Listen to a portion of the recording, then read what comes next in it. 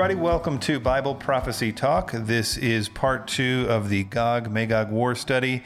This will be about context. You can go to the website, BibleProphecyTalk.com, to subscribe to the podcast or to watch the accompanying video. So this will be put out as a video PowerPoint presentation. This one is pretty complicated, so I would recommend it, though I will do my best to explain everything as best as I can for the audio listeners. All right, so context is king, as they say, and I think it really matters in the study of Ezekiel 38 and 39. I was originally only going to spend just a couple of slides on context, but the more I started looking at what people were saying about Gog-Magog, the more I realized that so many of the errors out there, or what I perceive as errors, are a result of a lack of understanding of the context of Ezekiel as a whole and the chapters leading up to 38 and 39. Anyway, this ended up being a lot of information, so I don't want to overwhelm you, but if it helps, you should know that this was one of the most interesting Bible studies I've ever done. I was not expecting it to be, but it was. I also think it really glorifies God, and I hope you'll be able to see what I mean by that as we progress. All right, so zooming way out, let's look at the book of Ezekiel as a whole, everything from chapter 1 all the way to chapter 48. And I have it broken up here into 4 different sections, with the first section, chapters 1 through 24, being sort of subtitled Judgments Against Israel. This would be written before the fall of Jerusalem, and the summary statement I have here is, the covenant has been broken, and God will soon pass judgment on Israel. The next section, chapters 25 through 32, might be titled Judgments Against the Nations. This also was written before the fall of Jerusalem, and the summary statement there would be, though God will use the Gentile nations to carry out his judgments on Israel, he will judge the nations as well. So it is an oracle against the various nations and reasons why they would be judged. The next section is chapters 33 through 39. So this includes the Gog-Magog War in chapters 38 and 39. And this is where we're going to spend most of our time in this study trying to figure out the context of just this section. I have it entitled here, Future Restoration 1.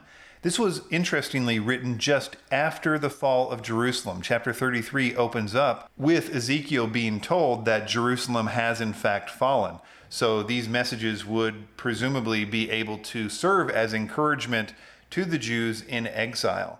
I have the summary statement like this. As they go into exile, Israel is encouraged that though things look bad, God will fulfill all of his promises to them in the future. Finally, the last section in Ezekiel is chapters 40 through 48. They are one large vision that spans 8 chapters.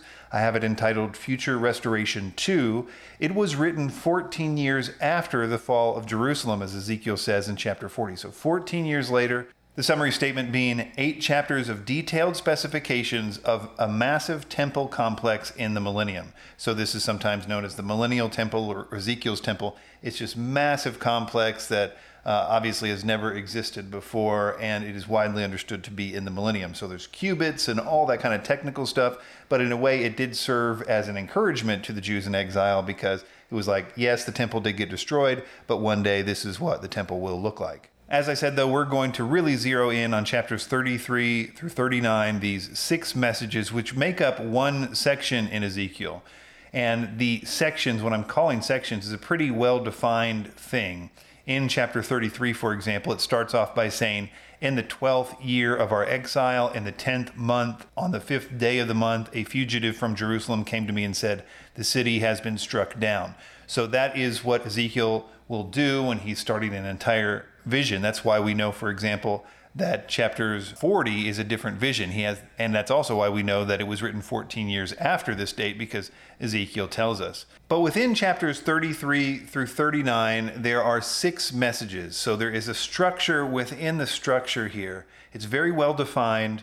Ezekiel starts out each message, and sometimes these are called the 6 night messages or whatever, with this phrase, the word of the Lord came to me. And we see that phrase in 33:23, 34:1, 35:1, 36:16, that's the dry bones one, 37:15, that's the joined sticks. And then the Gog-Magog War starts off in 38:1. one with the words, "The word of the Lord came to me." So if you chart out all those places that start with "The word of the Lord came to me," you'll see that there is yet another structure within that structure. So every time you see the words, "The word of the Lord came to me," it will then pronounce a subject, like the shepherds of Israel. Prophesy against the shepherds of Israel and say this. And then the next part of that pattern is that he condemns them and explains why he's condemning them. And the third and final part of the structure is that he explains the blessing and the future restorations. And typically in most of these sections, that has something obviously to do with the kingdom age, the millennium. So it's talking about the Messiah or the millennial temple, or as we'll see, some of these are very obvious. Some of them are less obvious and can possibly be applied to earlier events, and we'll look at that as well. I'm going to go through some of these bullet points on this chart in more detail later. So for our purposes right now, I'm just going to quickly go through each of these 6 messages and explain what's happening. So message 1, 33, 23 through 33 is to the inhabitants of Israel. This is a unique one. It has the condemnation part is the same as the other structures that says, because of their unfaithfulness to the covenant of God, God will judge Jerusalem. I look at message 1 as kind of more of an intro, and so it's not terribly surprising that we don't see the same blessing and restoration message that we see in the rest of the 5 messages. So we'll skip that for now. Moving on to message 2, which is a prophecy to the shepherds of Israel from 34:1 to 31. This is because of Israel's priests and kings leading badly. They have led Israel astray, and they will be judged. The section where it talks about the blessings include things like God regathering them to Israel. God will permanently rule over them with the Messiah. The language is really clear there, we'll see. They will dwell securely. They will have a fruitful land. The nations will no longer reproach them, and they will no longer be prey to man or beast. So those are some of the good things that the second message talks about in its structure. So moving on to message 3, this is Ezekiel 35 through 36:15. This is a prophecy to the mountains of Seir, which is Edom. It's just another way to say to Edom. And it's also a message to the mountains of Israel. So it's 2 mountains in this one, to Edom and Israel. So this is because Edom helped Babylon and rejoiced in the destruction of Israel. It will be made a wasteland forever.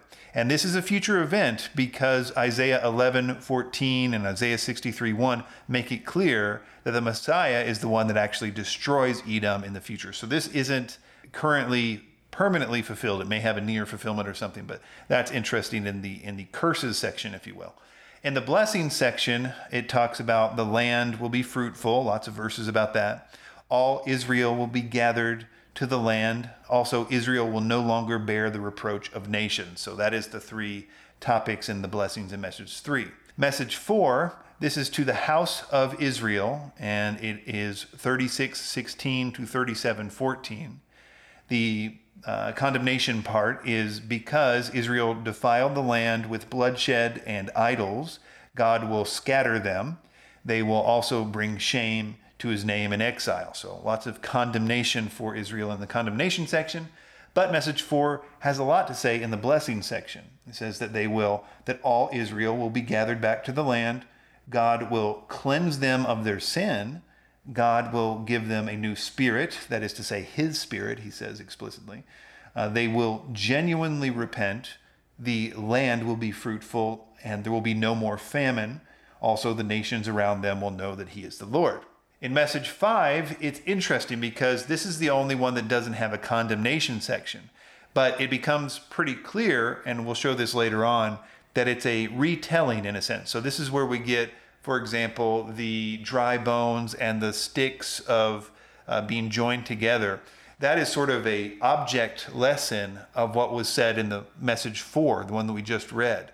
So it skips the condemnation section in favor of the vision of the dry bones and the sticks, but then the blessing section is very much the same. And included in the blessing section is all Israel gathered back into the land. God will make them a unified nation. The Messiah shall rule over them forever. God will cleanse them of sin. There will be an everlasting covenant. The nations around them will know that he is the Lord, and God's temple will be with them forever. Finally, we come to the Gog Magog section, Ezekiel 38 and 39, the last message. It is a prophecy to Gog, and it is because Gog wanted to attack a peaceful people who had been regathered in Israel that were dwelling securely without bars or gates. Because he had this thought in his mind to do this, he will be utterly destroyed, both him and his armies. The blessing section is interesting. In fact, I'm not even sure I would call it a blessing section. The structure is so different. But it is interesting that those same themes that we saw in the blessing section and the others are mentioned in Ezekiel, but just as a part of the narrative. So it's presupposed that they have been regathered, that it's a fruitful land, they're dwelling securely, that there's peace with nations up until this point anyway, that the whole house of Israel is there, the waste places have been rebuilt. So all those themes are there within the narrative of Ezekiel, but it does still retain the basic structure of the night messages, especially at the end. And so I would say that the main blessing here is that Israel and the nations, so the nations afterwards, will see that God has defended their peace and it will be a testimony forever. So it's almost as if it's a validation. If they were worried that their peace would be able to stand up to scrutiny, this is that validation that they would need, etc. At least that's my interpretation of it. So in this next slide, what I've done is showed all the different themes, and I've given them short titles like Regathered, Fruitful Land, Messiah, Cleansed from Sin / New Covenant, Waste Places Rebuilt, all these themes that we saw, and just showed how each one of these messages has which elements. And if you are a podcast listener, you can know that there are scripture references underneath each of these, but for the sake of time, I'm not going to read through them all. So message 1 doesn't have any of those. As I said, I think it's more of an intro. Message 2 has Regathered, Fruitful Land, Messiah, Dwell Securely, No Famine, Peace with Nations, and House of Israel. And by House of Israel, I mean it's very explicit that both Judah and the northern tribes will be together, all of them again. Message 3 has Regathered, Fruitful Land, House of Israel, Peace with Nations, and Waste Places Rebuilt. That Waste Places Rebuilt, I know it sounds somewhat arbitrary, but it's a theme that goes all through the prophets, and it's usually connected to millennial language. So I made sure to include it here because it is consistent here as well. Message 4 has Regathered, Fruitful Land, No Famine, Peace with Nations, House of Israel, Waste Places Rebuilt, Cleansed from Sin / New Covenant. Message 5 has Regathered, Messiah, Peace with Nations, House of Israel, Cleansed from Sin / New Covenant, Temple Forever. And then the final message, this is the Gog Magog section, has Regathered, Fruitful Land, Dwell Securely, Peace with Nations, House of Israel, Waste Places Rebuilt, Cleansed from Sin / New Covenant. Now, I will say that in Gog Magog, I took a little more liberties. For example, the Peace with Nations is only at the end of Gog Magog that becomes available and certain things like that. But for the most part, I tried to be really conservative with these, and you can see these scripture references, and I'll link this in the show notes so you can see it as well. So the big question is, when are all these prophecies fulfilled? Are they all to be understood as the regathering of Israel in the Second Temple period with like Nehemiah and Ezra? Or are some of them or all of them to apply to 1948 when the modern state of Israel was formed? Or do we say that they all must be relegated to the end times at the end of the 70th week of Daniel, when the ingathering there will happen with Jesus himself leading them from Basra, etc.? And we'll look at all that in a minute. Or is it something else? And I think before we can discuss that, because I do think that there are more or less right answers in here, even though I'm going to land on a very near-far idea, I do think there's some pretty explicit biblical stuff that we can look at. So I'm not going to be wishy-washy on this by any means. But before I can even get there, I need to describe something I'm calling the 4D chess theory. The idea is that God, through Ezekiel, wrote this section of scripture around the fall of Jerusalem in 587 BC. And he wrote it with an immediate context and an ultimate fulfillment, but it is also perfectly suited for all of God's purposes throughout all of time. And the more you can see how it accomplishes all that, the more you will glorify God. So let me show you what I mean. For example, I think many aspects of these chapters in Ezekiel are crucial for the encouragement of the exiles in Babylon for that 70 years after the initial fall of Jerusalem. This was to lead them to repentance and to encourage them not to give up hope while in exile. The next event on the timeline, which would be like the rebuilding of Jerusalem with Nehemiah and Ezra, the real regathering of Israel, has a lot of the same elements we've already seen, like regathering, fruitful land, waste places rebuilt. And I would even argue there are certain near fulfillments with things like the true repentance and even a kind of new covenant. Again, know that I am talking about a near fulfillment here, but there's even kind of a fulfillment of the Messiah aspect in those verses that we read, that a Messiah was going to rule over them and he was the one that was going to gather them. And in a sense, Cyrus, who was the one who did free them and was technically their ruler during that whole period, was called a Messiah in Isaiah 45:1. Again, I know this is obviously near fulfillment stuff, but there are just really important echoes. And we're going to see later when we look at Deuteronomy 30 and Leviticus 26 and how the law prescribed how to return to the land when you are exiled, and how Daniel and Nehemiah and Ezra recognized it and prayed the same prayer. It's really fascinating. But again, it's a near fulfillment. But the point is, I think it's biblically defensible to say that this return from exile 70 years later is a partial or near fulfillment of these chapters we read in Ezekiel. The next relevant event on the timeline is the first century with Jesus and the institution of the new covenant in Acts 2. I think these passages in Ezekiel were certainly read by people during the intertestamental period before Jesus. And it's no doubt that these things helped to prepare hearts to repent and believe in the gospel. Certainly, this is a great place to see a partial fulfillment regarding the being cleansed of sin and being given a new heart of flesh and all the very detailed new covenant language in Ezekiel 36 and 37. Though I would argue that even though this was probably a near fulfillment for the individual Jews who became Christians in the new covenant and were given a new heart, the insistence of the text in Ezekiel that this new covenant was for all national Israel precludes this event in the first century from being the actual literal fulfillment, because we know from Daniel, as we'll see later, that the cleansing of sin on a national level cannot happen until the end of the 70th week. The next relevant event on the timeline, I think, is the fall of Jerusalem, this time in 70 AD by the Romans.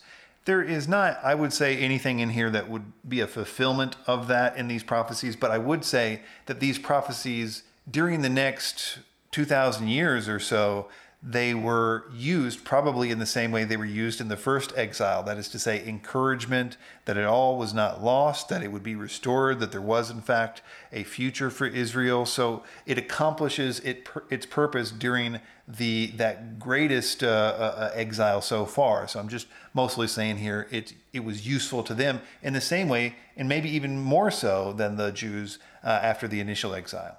The next one, which is the formation of the Jewish state of Israel in 1948, is a big one in our day. It's the one that these verses a lot of times get applied to.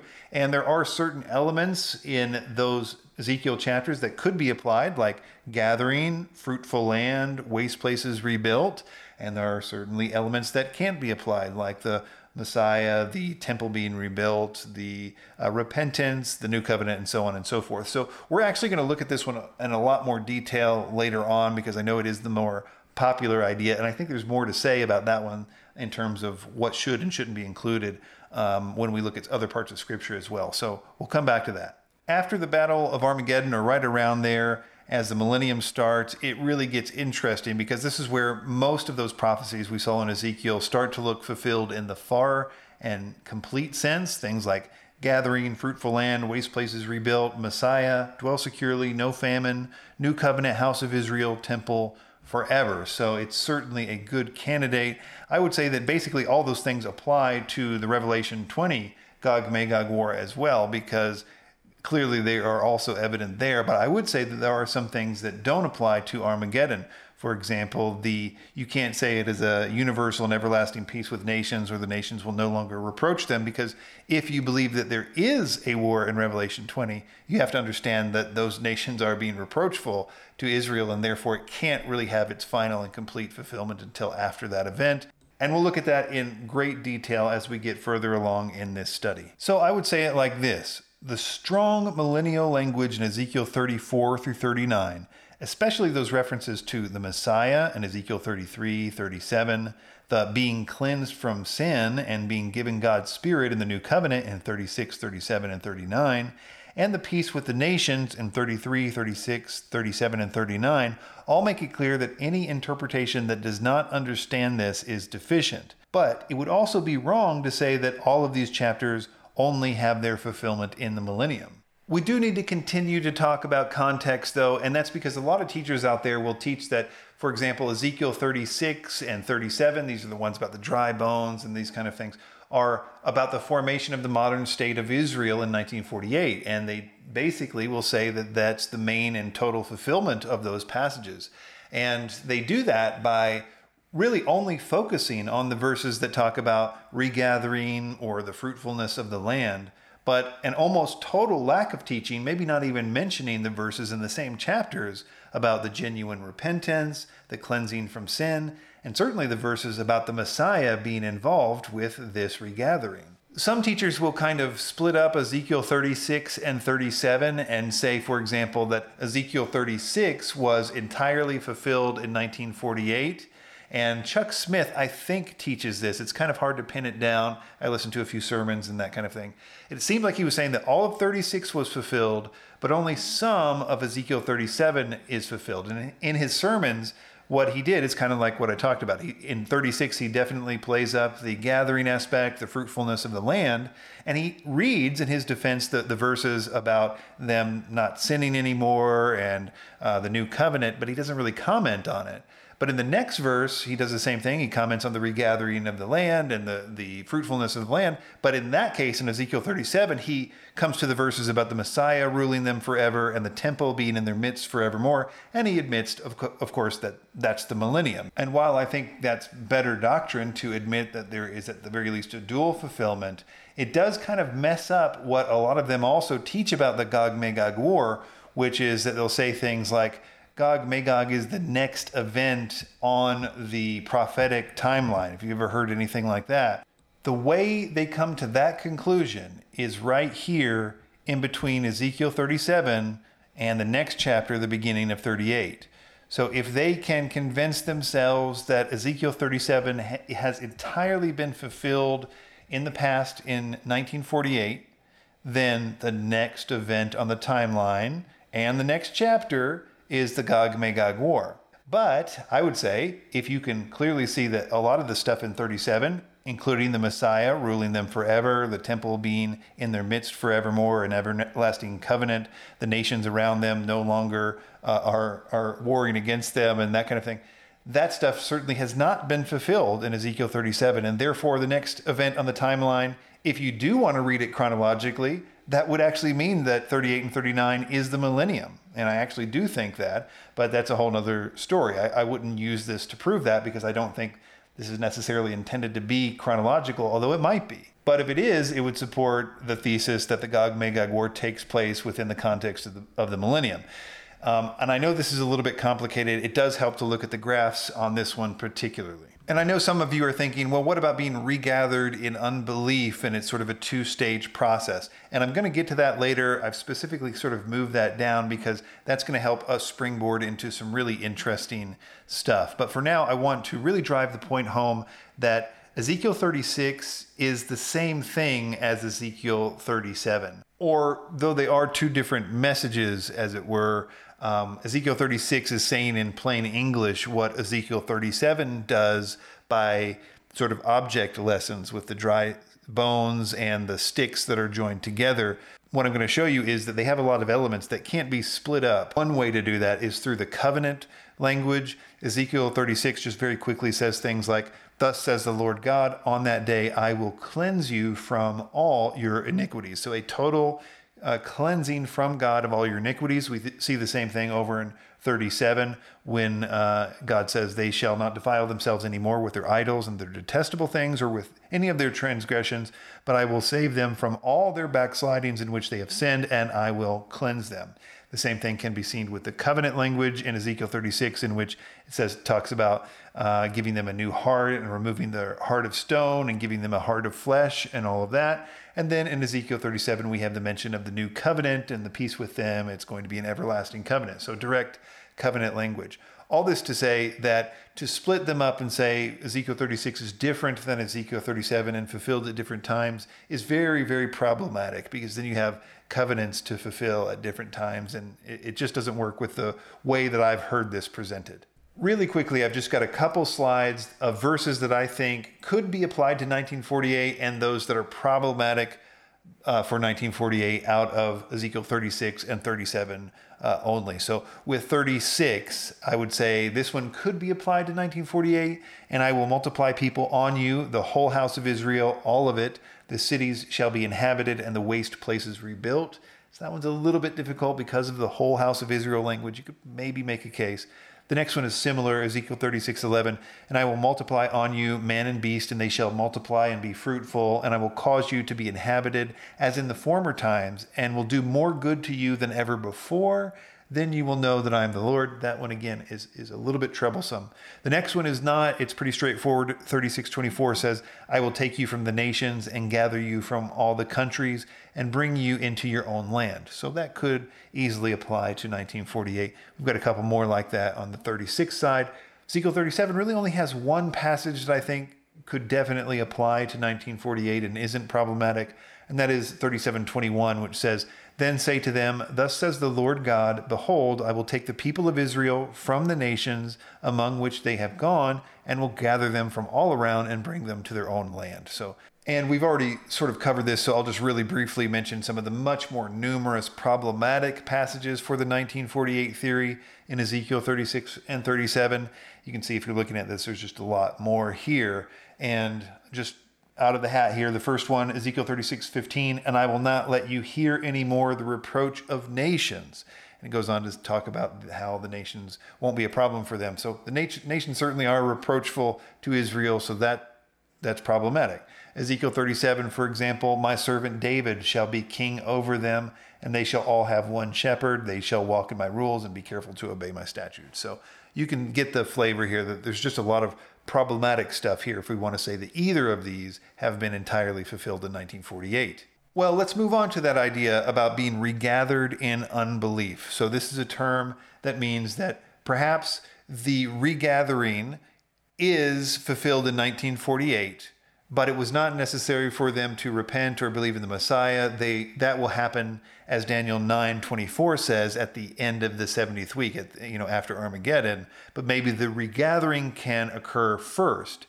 To this, they will cite Ezekiel 36:24 and 25, which says the following. I will take you from the nations and gather you from all the countries and bring you into your own land.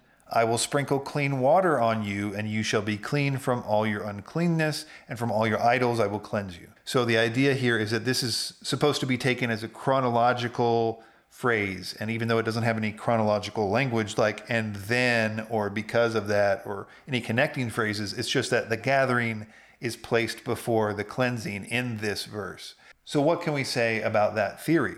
The first thing that I would say is that in that same chapter, Ezekiel 36 and verse 33, it does have chronological language. And there it seems to suggest that the order is a covenant, a cleansing, and then the gathering. So Ezekiel 36:33 says, Thus says the Lord God, on the day that I cleanse you from all your iniquities, I will cause the cities to be inhabited and the waste places to be rebuilt and all the land that was desolate to be tilled instead of being the desolation that it was in the sight of all who passed by. And they will say the land was desolate has become like the Garden of Eden. So all those things like become like the Garden of Eden that you've certainly heard in relationship to 1948 is skipping the way that started, where it says, Thus says the Lord God, on the day that I cleanse you from all your iniquities, I will cause the cities to be inhabited. The second line of evidence I would use to say that 1948 does not really conform to the biblical picture of a regathering is because regatherings are conditional as per the law of Moses. And this is where it gets really interesting to me. First, what I mean by that is that the condition is that they need to completely repent and then return to the Lord. And that repentance is what is talked about in those Ezekiel passages. But it's interesting because starting in Leviticus, where God is explaining the law and, you do this and I will do this and all these things. But it gets really interesting because then he starts to talk about what will happen when they disobey and break the covenant. So he's anticipating that one day they will break the covenant. And the curses for that is that they will be scattered among the nations. And so he then goes on to prescribe a very important way in which once they are scattered in the nations, if this ever happens, which he knows it will, then you do this particular pattern and then he will gather you again to the land. So this is all laid out ahead of time in the law. So certain things that they must do, a condition in the law that when they are gathered, they need to humble in a specific way, and then he will regather them. So regatherings are conditional. And you can read through this and you can see a lot of the language that we've been seeing in those Ezekiel passages are all throughout this law. It's mentioned here first in Leviticus 26. I'm not going to read the entire thing, but Leviticus 26, 33 through 46, I'll just kind of skip around.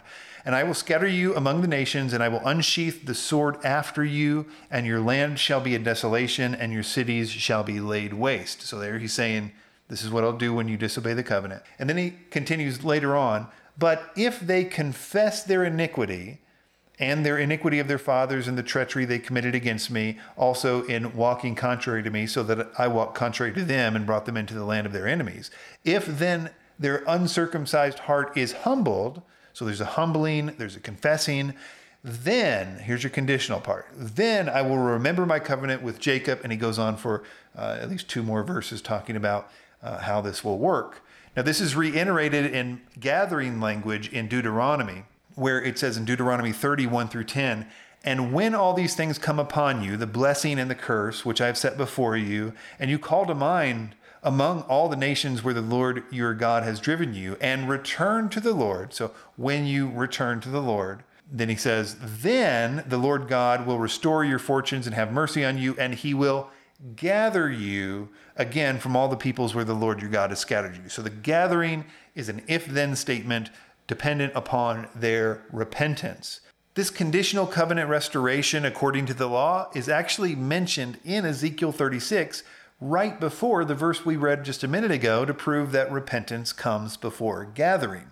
Ezekiel 36, 31 through 33 says, then you will remember your evil ways and your deeds that were not good, and you will loathe yourselves for your iniquities and your abominations. So you have that true repentance language. And then skip down a verse. Thus says the Lord God, on that day I will cleanse you from all your iniquities. I will cause the cities to be inhabited and the waste places to be rebuilt. So if you look at that in context, you see the repentance, and then you see why he says, on that day I will cleanse you from your iniquities. That is, after your repentance. And then I will cause the cities to be inhabited, the gathering, the waste places to be rebuilt, etc. So with all that in mind, I think I can now show you what I mean by there being at least 2 biblical ingatherings in the Bible.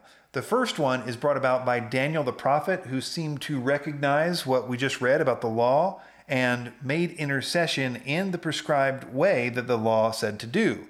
His repentance in this prayer in Daniel 9 was accepted on behalf of Israel, and God gathered them through Cyrus to the land for the Second Temple period. And I got to say, this is just a very heartfelt prayer from Daniel. It literally brought me to tears even now, thinking about how Daniel includes himself in this thing, even though he's making a corporate prayer for Israel. But just read it if you have a chance. Daniel 9, 2 through 19. It's Daniel saying, look, I read the Bible. I get it now. I understand what we have to do in order to get back into the land. And it's right after he prays this in Daniel 9 that literally Gabriel is sent out. Of course, he's like hindered by the Prince of Persia and all that stuff. But as soon as he prays this prayer, it all sets in motion. The whole Cyrus thing is part of Daniel's thing too. So Daniel really had a lot to do with this, but that's not to say he was the only one.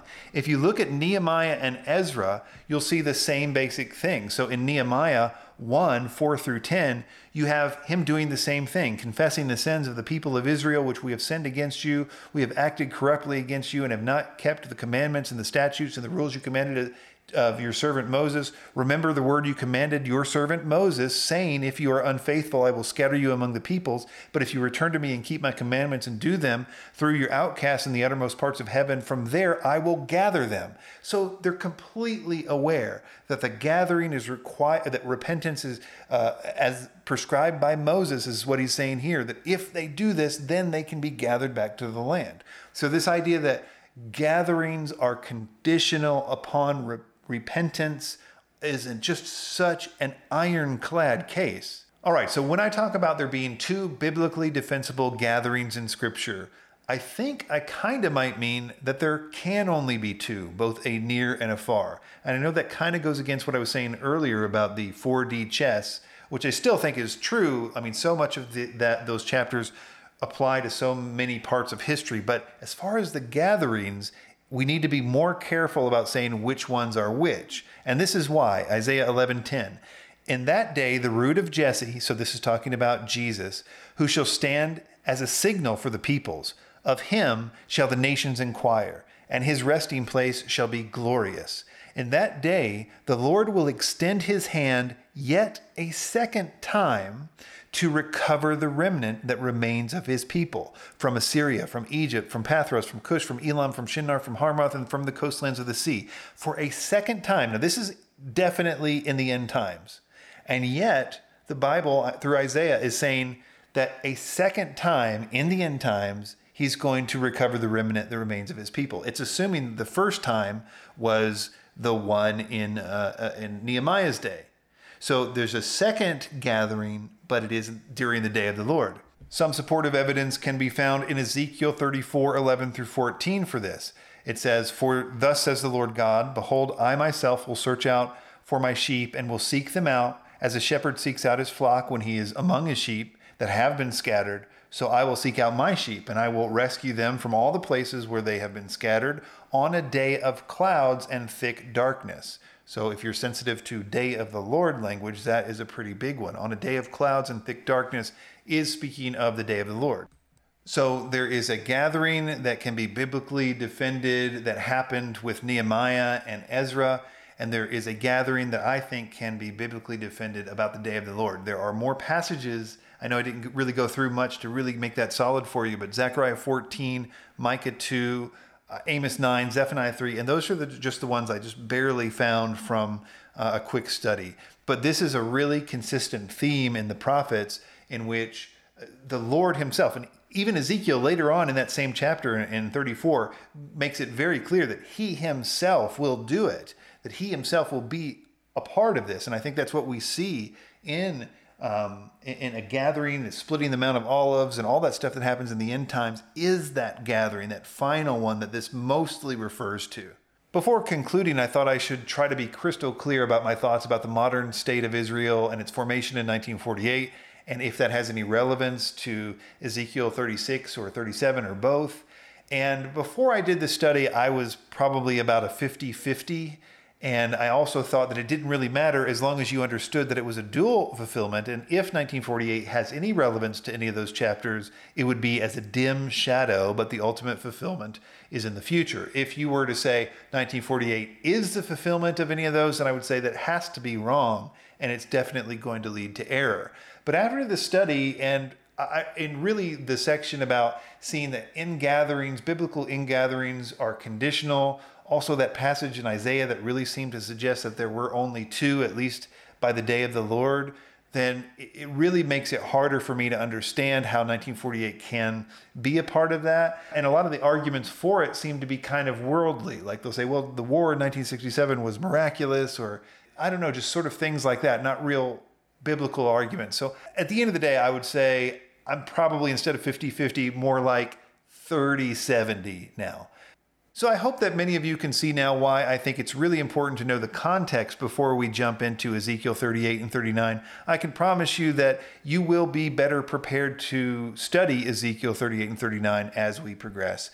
You can go to the website, Bible Prophecy Talk. You can also send me questions. This is a multi-week study, and towards the end, I'm going to just answer questions from people. So you can email me through the website, BibleProphecyTalk.com, and I will see you next time.